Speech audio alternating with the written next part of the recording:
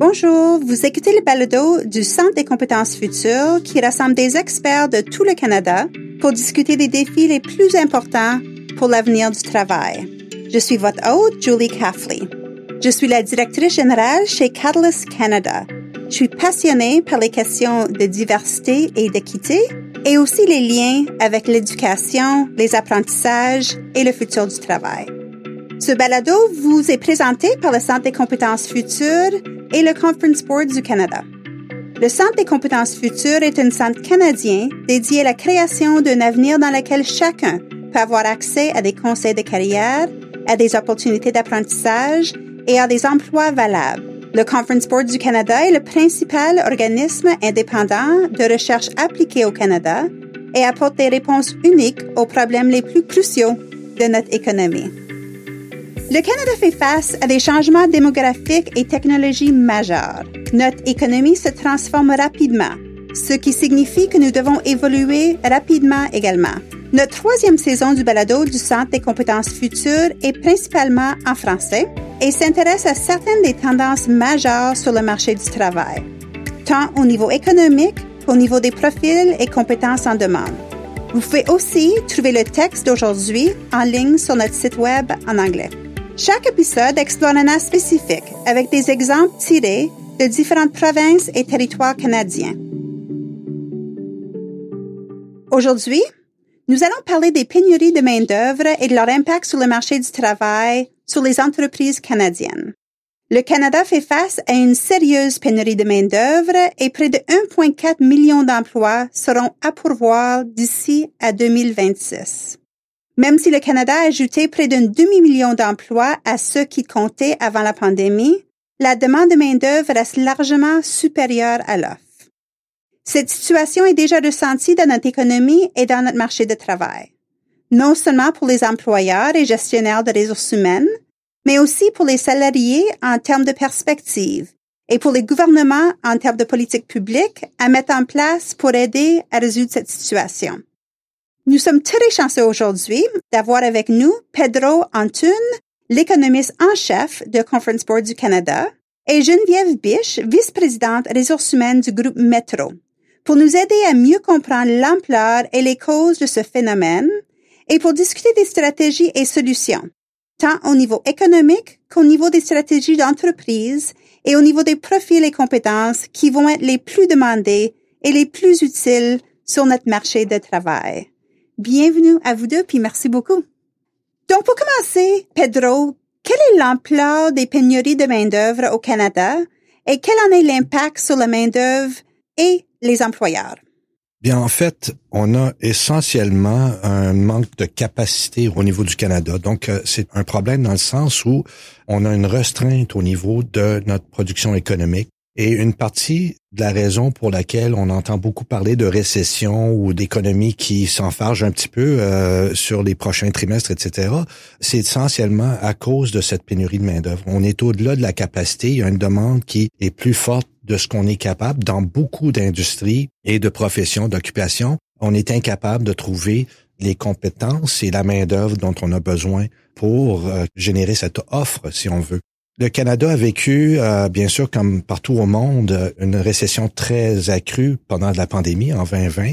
Donc, toutes ces pressions-là nous donnent, où là on est rendu aujourd'hui, ça veut dire un taux de chômage à son plus bas, un niveau record au niveau national, des postes vacants à des niveaux records aussi, qui sont essentiellement le double de là où on était en 2019. Et partout où je vais, les employeurs me disent, on n'est pas capable de trouver le nombre suffisant de travailleurs. Merci beaucoup, Pedro. C'est fort intéressant. Puis même avec les chiffres de ce matin, bien sûr. Geneviève, pouvez-vous nous parler de comment vous vivez ça au quotidien, si on veut, sur le terrain à Metro, puis dans votre emploi présentement en ressources humaines à Metro? En fait, comme Pedro l'a très bien expliqué, le manque de main-d'œuvre touche toutes les entreprises. Alors, pour une entreprise comme la nôtre dans le commerce de détail ou dans les pharmacies, mais partout à travers le Canada, quels que soient les secteurs d'activité, les secteurs publics, les secteurs privés, le manque de main-d'œuvre nous touche tous. Et puis, on peut penser évidemment aux employeurs qui cherchent du monde. Donc, si on manque de personnes pour occuper les postes qui sont ouverts en très grand nombre à l'heure actuelle, ça a un impact sur l'économie. On n'est pas aussi productif qu'on pourrait l'être. On ne contribue pas autant à l'économie qu'on pourrait le faire si on avait toutes les ressources humaines dont on avait besoin. Mais il y a d'autres impacts aussi auxquels on peut penser. À titre d'exemple, ce manque de main-d'œuvre fait en sorte que quand il y a des postes disponibles, et il y en a beaucoup, comme Pedro l'a dit, c'est très long avant de les remplir. Donc là aussi, il y a une perte de productivité puis une perte pour l'économie canadienne parce qu'on a un poste à pourvoir, mais on n'arrive pas à le combler. Il y a une statistique intéressante au Québec qui est la même partout au Canada où il y a une augmentation de près de 40% des postes vacants qui demeurent vacants pendant plus de 120 jours avant qu'on les comble. C'est énorme, c'est 4 postes sur 10 prennent plus de 3 mois à combler. C'est un important facteur de ralentissement. L'autre chose que je mentionnerais, c'est l'impact sur nous comme consommateurs. Donc, il y a les impacts sur nous comme entreprise, mais il y a les impacts sur nous comme consommateurs. Si on manque de main-d'œuvre, comme consommateur, il va falloir qu'on s'habitue à attendre beaucoup plus pour tout recevoir. On va attendre plus longtemps à la caisse parce qu'on manque de caissières, mais on va attendre plus longtemps à la banque parce qu'il va manquer de banquiers. On va attendre plus longtemps quand on va appeler les services publics pour recevoir de l'aide parce qu'il y a moins de monde dans leur centre d'appel. On va attendre plus longtemps au restaurant. Donc, il y a un véritable impact dans notre vie quotidienne à ce manque de main-d'œuvre. Pedro, est-ce qu'il y a des précédents historiques ou des cas similaires dans d'autres économies? Oui, en fait, c'est intéressant parce que depuis la pandémie, on a, dans les pays développés, des pays avancés à travers le monde, on a vécu une situation quand même assez similaire dans le sens où, bien sûr, on a essentiellement, c'était la politique d'arrêter l'économie pour combattre les effets de la pandémie. Donc, on a vu ces restreintes à travers beaucoup de pays et les pays en voie de développement et développés ensemble de la même façon. Par contre, dans les pays développés, il y a eu beaucoup de support. Ça veut dire les gouvernements sont allés chercher à s'endetter de façon quand même assez importante, surtout ici au Canada et aux États-Unis, pour combler en fait la perte de revenus, d'emplois et la perte de profit au niveau des entreprises. Donc, tout ça veut dire que on a vécu une période semblable et ces supports ont été assez généreux pour générer une demande accrue. On a sauvegardé de l'argent pendant la pandémie, ce qui est très rare. Généralement, pendant une récession, on perd des revenus, on perd d'épargne, mais cette fois-ci, ça a été complètement l'inverse parce que les programmes de soutien étaient plus forts, plus gros que la perte de revenus qui était reliée à la perte d'emploi, etc.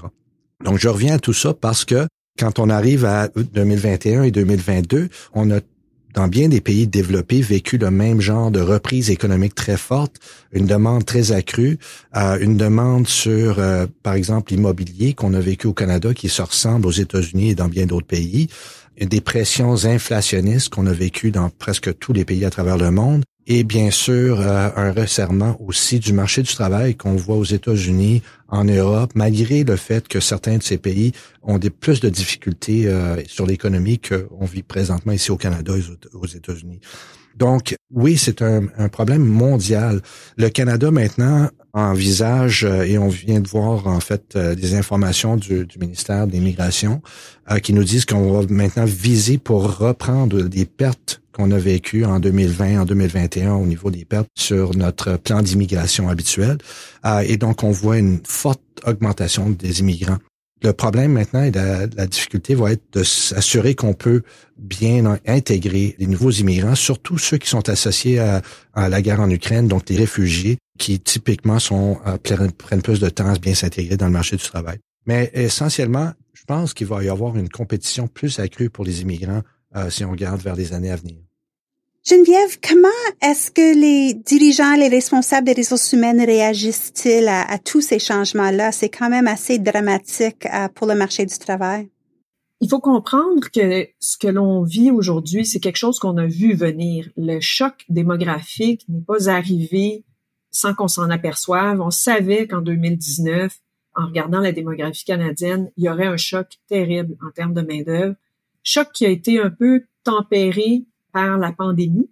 Mais évidemment, au sortir de la pandémie, comme l'a dit très bien Pedro, on a des capitaux, on est capable d'investir, l'économie tourne à plein, et là, on manque de main-d'œuvre. On en manquait déjà et on en manque encore plus. Donc, c'est pas un nouveau problème, c'est pas un problème qu'on ne voyait pas venir. Par ailleurs, il faut noter que c'est un problème qui est structurel. les modèles actuels nous indiquent qu'on en a au moins jusqu'en 2030 à avoir des enjeux de main-d'œuvre comme ceux qu'on connaît, et qu'à partir de 2030, on devrait commencer à en ressortir, mais on ne sera pas complètement ressorti. Donc, c'est vraiment un problème très large. Fait que les entreprises réfléchissent évidemment depuis un certain temps à un certain nombre de choses qui vont avoir un impact relativement à la main-d'œuvre. Puis je vais commencer là où Pedro a terminé, c'est-à-dire en matière d'immigration. Le Canada est une terre d'immigration. Il faut continuer à inviter l'immigration chez nous, partout à travers le Canada. L'annonce récente du gouvernement fédéral à l'effet qu'ils vont rehausser les seuils à 500 000 immigrants par année est une bonne nouvelle.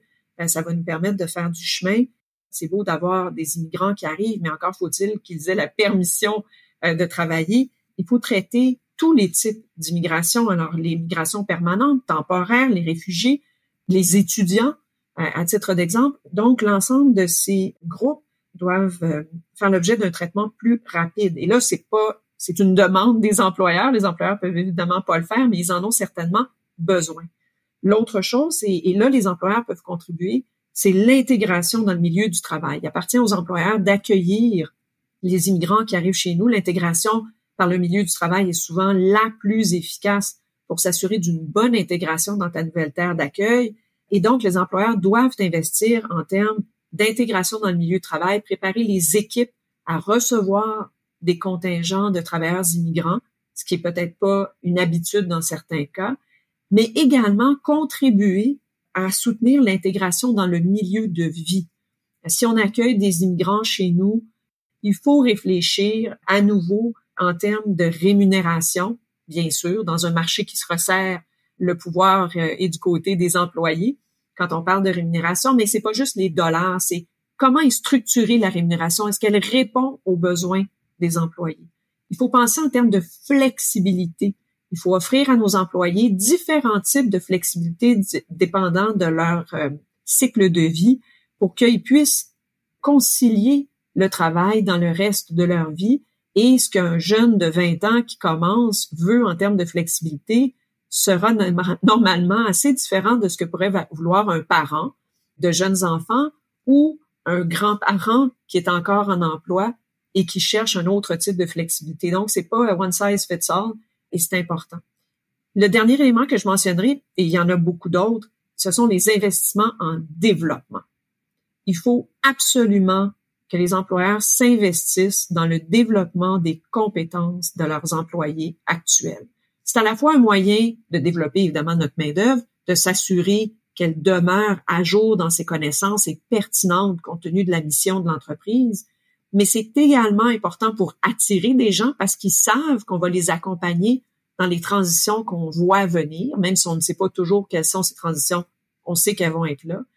Puis, il faut développer des compétences techniques, des compétences relatives à une tâche, relatives à un outil, mais il faut aussi développer le leadership des gestionnaires. Donc, les compétences de savoir-faire sont importantes et les compétences de savoir-être le sont également. Parce que si on veut attirer, retenir de la main-d'œuvre, l'inciter à rester plus longtemps chez nous, la qualité de la rémunération, la qualité des options de flexibilité, la qualité des investissements qu'on va faire dans leur développement, mais aussi la qualité du leadership des gens avec qui ils travaillent sont fondamentales. Super, j'adore ça, Geneviève. Puis c'est vraiment intéressant l'évolution du rôle de l'employeur avec tant de flexibilité, d'adaptabilité, d'empathie vraiment, de considérer l'être humain en tant que tel, puis pas juste cette relation traditionnelle d'employé-employeur. Donc c'est vraiment un changement. Je dirais que c'est quand même assez dramatique aussi de vraiment regarder toute l'expérience de vie des individus avec qui on travaille. C'est impressionnant, puis c'est intéressant. Puis c'est nécessaire. Mm-hmm. Puis Geneviève, je sais que nous deux, on est nous sommes des passionnés de la diversité puis de l'équité. Puis lorsqu'on discute des groupes sous-représentés, pouvez-vous nous parler un peu comment ça peut affecter les gens qui sont quand même sous-représentés dans le milieu du travail? Comment est-ce que tous ces changements-là les affectent? Si on parle des personnes autochtones et d'autres. Tu sais, c'est un drame, c'est un crime au Canada qu'il y ait des groupes sous-représentés dans le marché du travail, mais il faut espérer, comme disaient nos grands-mères, qu'à toute chose, malheur est bon, puis que la nécessité est mère de l'invention, et que dans un contexte où le marché du travail est véritablement à la recherche de nouveaux talents, ben que les employeurs n'hésiteront plus à approcher ces nombreux bassins de talents. Il faut avoir une approche juste sur le plan moral en équité, diversité et inclusion. C'est une valeur fondamentale. Mais dans les circonstances, cette valeur-là, qu'elle soit partagée ou pas par certains, va certainement se traduire en impératif économique. Alors, il y a une opportunité, je crois, il y a une véritable occasion pour nous, comme Canadiens, d'apprendre à travailler avec certains membres des groupes qui ont été historiquement désavantagés, qu'il s'agisse des peuples autochtones, des nouveaux arrivants, des personnes handicapées, des personnes racialisées, les femmes encore, etc. Alors, vraiment, il y a une magnifique opportunité qui s'offre à nous et qu'on doit saisir, à la fois parce que c'est juste la bonne chose à faire, mais aussi parce que ça sera peut-être l'occasion de faire mieux puis de mettre fin à certains enjeux relatifs à l'équité. Excellent. Merci beaucoup, Geneviève. Puis je suis d'accord que c'est une crime. C'est tellement bien dit, ça. Pedro, est-ce que vous voulez en ajouter? En fait, non. Essentiellement, je suis d'accord. C'est très important et c'est des sources quand même importantes qu'on pourrait améliorer la situation pour les individus et améliorer la situation pour l'économie, si on regarde à son niveau plus large. Et ça peut inclure aussi des nouveaux immigrants qui sont une source très importante, qui vont être une source très importante, qu'il faut s'assurer qu'on respecte les compétences des gens, qu'on soit capable de les employer à leur pleine capacité, à leur plein emploi. Très important aussi. L'autre chose que j'aimerais signaler, c'est que une autre solution qu'on s'inquiète au niveau du Conference Board, on s'inquiète au niveau de l'investissement privé en capital. Donc, on parle beaucoup de l'adoption de technologies. Je sais qu'on a vécu beaucoup d'innovation à travers cette pandémie-là. Mais si on regarde les niveaux d'investissement privé en capital, en machinerie et outillage, en propriété intellectuelle au Canada, en recherche, etc., on a une lacune très importante avec les États-Unis et avec bien d'autres pays. Donc, l'investissement en capital, c'est une autre solution. C'est une solution qui amène à augmenter la productivité parce qu'on augmente le capital par employé. C'est une solution à peut-être avoir un certain soulagement sur certaines occupations, etc., où on cherche du monde. Et c'est une inquiétude qu'on a parce qu'on est peu compétitif en termes d'attraction d'investissement privé au Canada. Et je suis sûr que Geneviève voudrait en parler parce que je sais que chez Métro, il y a eu beaucoup d'investissements qui sont faits, mais à travers le Canada, dans son plus large, il y a une lacune et il faudrait qu'on y voie. Et Geneviève, on vous écoute. Mais Pedro, c'est un point tellement important. Puis, tu sais, tantôt, je disais que les employeurs voyaient ces choses-là venir. Puis, les employeurs qui ont prêté attention aux signaux relatifs à la main-d'œuvre ont commencé effectivement. Puis, est-ce que c'est en nombre suffisant? La question se pose, mais les employeurs qui ont vu venir l'enjeu ont commencé donc à investir en technologie. Puis, on le voit tous les jours, les banques le font depuis de très nombreuses années. Là. On a moins de caissières dans les banques, on a maintenant des caisses automatiques auxquelles tout le monde se présente. Dans les supermarchés aujourd'hui, on a introduit les caisses libre-service. Mais dans la chaîne d'approvisionnement, il y a aussi des opportunités d'investir énormément. Encore une fois, quand on pense à tout ce qui se distribue, que ce soit des produits alimentaires ou toutes sortes d'autres produits, il y a là une opportunité d'investir en technologie pour améliorer la productivité de la chaîne d'approvisionnement. La technologie est très avancée, donc de faire ces investissements en capital, puis qui ont un autre impact humain, qui celui-là est de permettre aux gens, à titre d'exemple, au lieu d'avoir un poste où ils lèvent des caisses, peut-être qu'ils peuvent avoir un emploi dans lequel on va utiliser d'autres compétences ou pour lesquelles on peut les reclassifier. Alors, il y a vraiment un cercle vertueux. On a longtemps été hésitants face à des changements technologiques, mais le changement technologique n'élimine pas l'humain, il fait juste lui donner d'autres occasions de vivre de ses compétences. Et là revient le besoin de s'assurer qu'il y a des investissements à la fois par le biais des politiques publiques, par le biais des individus eux-mêmes et des entreprises dans le développement des compétences des gens pour qu'au fur et à mesure où on fait des investissements en capital qui visent à automatiser certaines tâches, qu'on peut utiliser cette main-d'œuvre-là et leur offrir d'autres occasions de se développer. Geneviève, je vais retourner à vous pour une autre question. Est-ce que les programmes de formation continue et apprentissage nous aident à faire face aux défis? Est-ce que ça contribue au changement? Tout à fait. On en a parlé plusieurs fois pendant le balado jusqu'à maintenant. Les compétences sont clés. L'apprentissage tout au long de la vie, ultimement, est un élément important, différenciateur pour l'avenir. Quand on pense à ce à quoi on fait face en ce moment, donc il faut absolument investir en développement, dans un premier temps pour que les travailleurs eux-mêmes puissent suivre le développement des technologies, des nouveaux processus. On va inventer des nouvelles industries. Donc, il faut aider les travailleurs à se préparer. Et à cet égard-là, c'est sûr que les programmes d'apprentissage, que ce soit à l'école, que ce soit dans les différents centres de compétences, on peut encore référer aux différentes institutions qui soutiennent l'éducation et le développement.